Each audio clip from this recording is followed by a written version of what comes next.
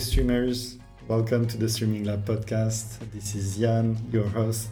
I'm here with my friend and partner Vinit Mehta. Hi Vinit. Hello, Yan. Hello, everyone. So what do we want to do today? We just want to explain you what's this new podcast. It's not only new for you, but also new for both of us. What is the Streaming Lab? How did we get there, and what we want to do with this podcast? Everything started out of frustration last year when I started posting on LinkedIn interesting stuff about streaming in the Middle East and North Africa.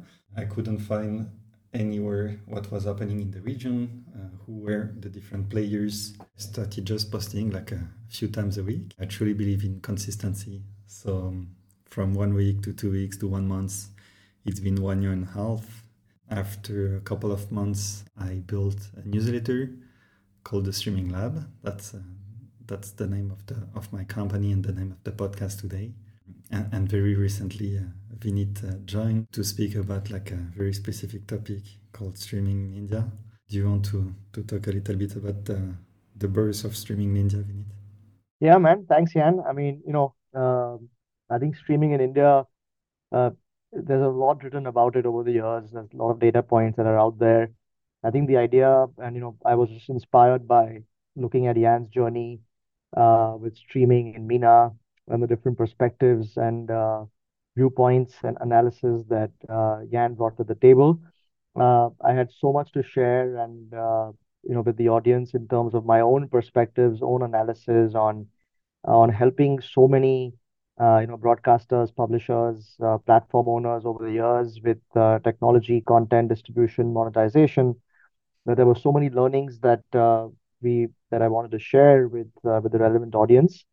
When Yan and I spoke about streaming in India, it was a no-brainer.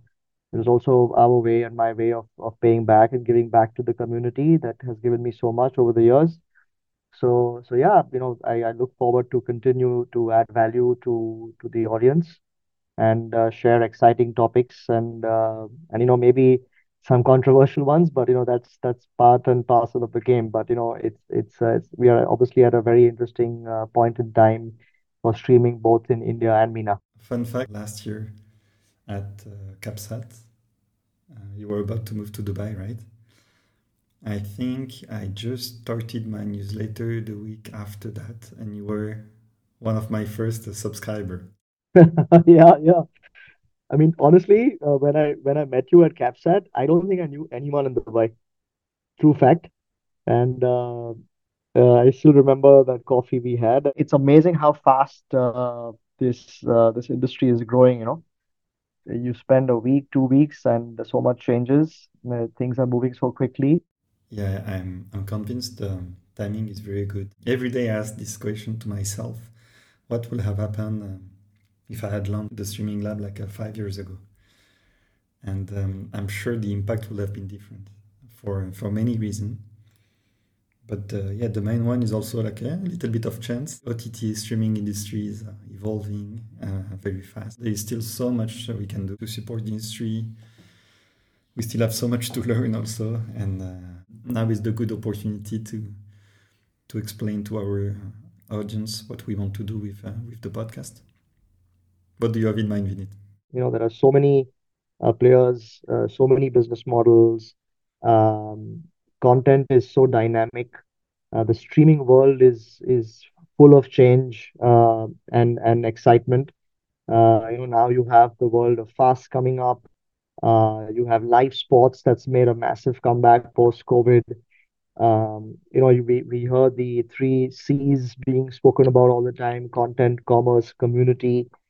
There's the diaspora audience that's watching content. So I think, we are at this intersection of media, technology, and content. And through the Streaming Lab, I guess there's also our attempt to make sense of what's going on and, present it in a very easy to understand way for our audiences.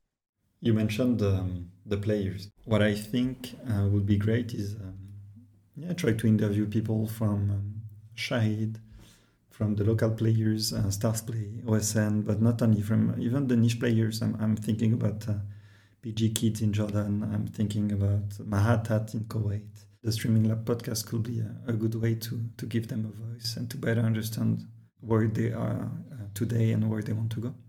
Whether you're a content owner or a sports rights holder or a platform owner or big, small, medium, it doesn't matter. I think the streaming world does democratize access to content to anyone, to anywhere, anytime. So, I think we are probably at one of the best times in the internet age. India is really it's really the United States of India.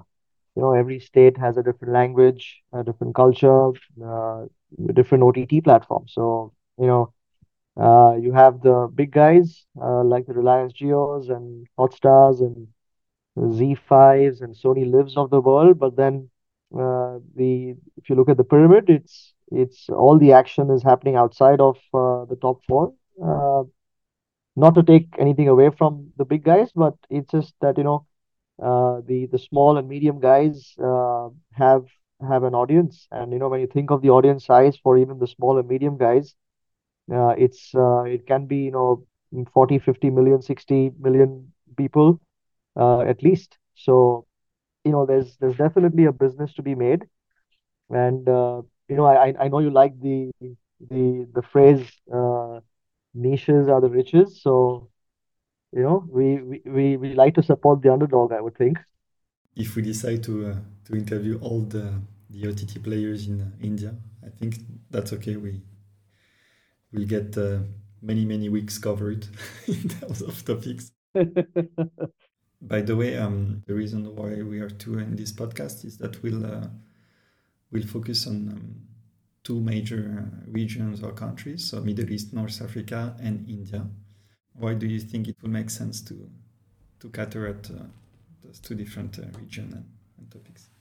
Yeah, I mean, when I look at MENA, and having worked in India, I was leading Brightcove in India for many years. So when I started there, Geo was just starting out, so it was a good time to be part of the video streaming revolution, and hand holding several content owners who wanted to discover a world outside of social and YouTube, and really own the audience and the audience data and the business, versus handing it over to a big company like a Google or a Meta. They said, we'll use that for marketing, but we'll also want to establish our own brand.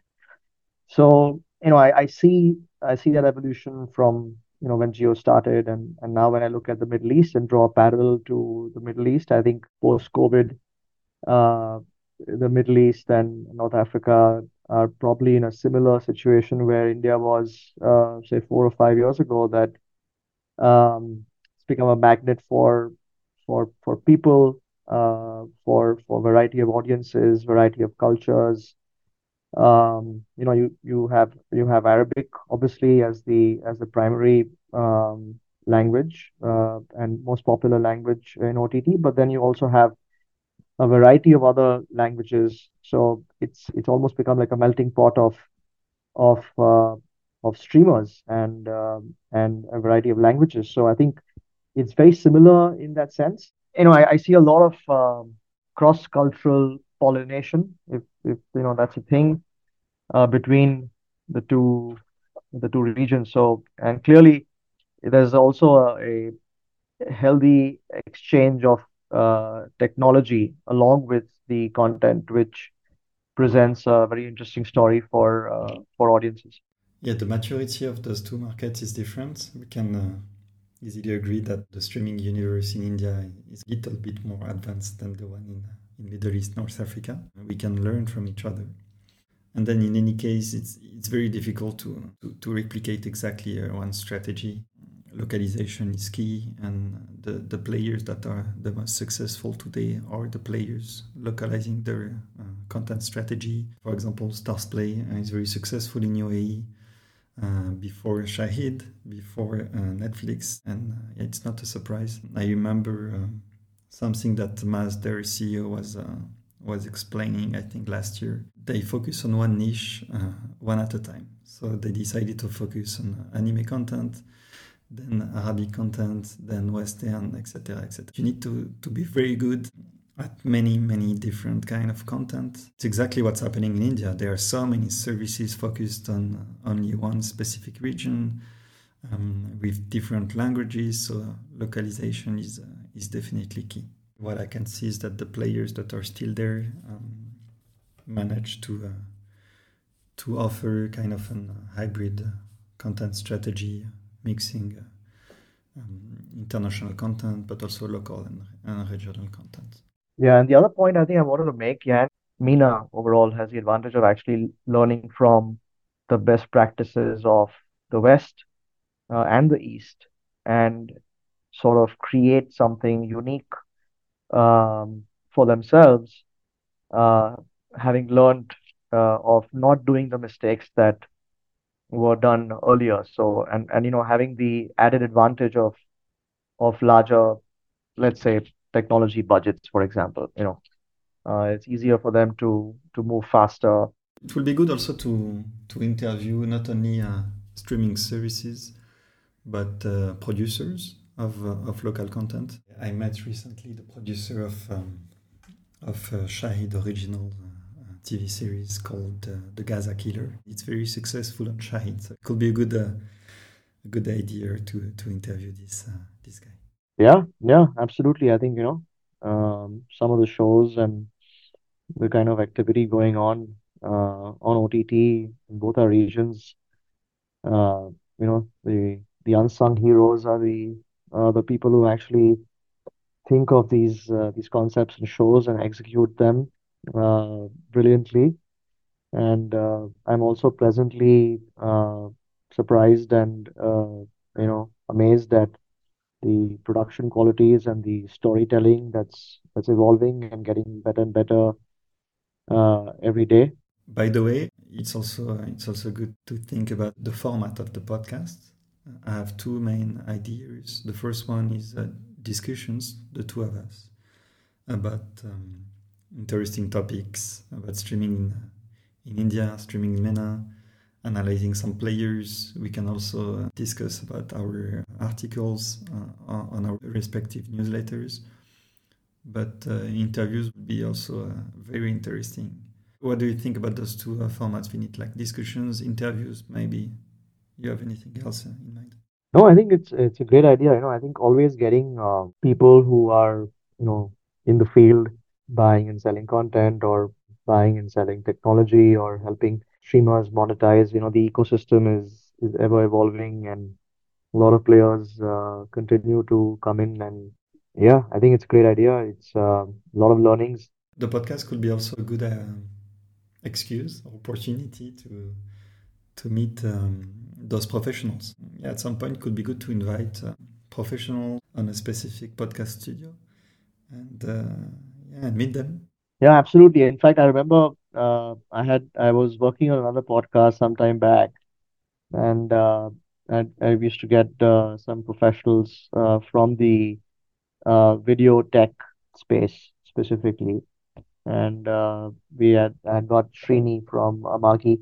We were sitting in New York and talking about just the way Amagi operates. They just closed their $100 million funding to expand, and today, fast forward 2 years, and they are probably one of the fastest growing video tech companies on the back of the fast revolution. So it's the way companies navigate change, and the way he himself has helped the company navigate the fast world, and today become one of the leaders in the providing fast technology.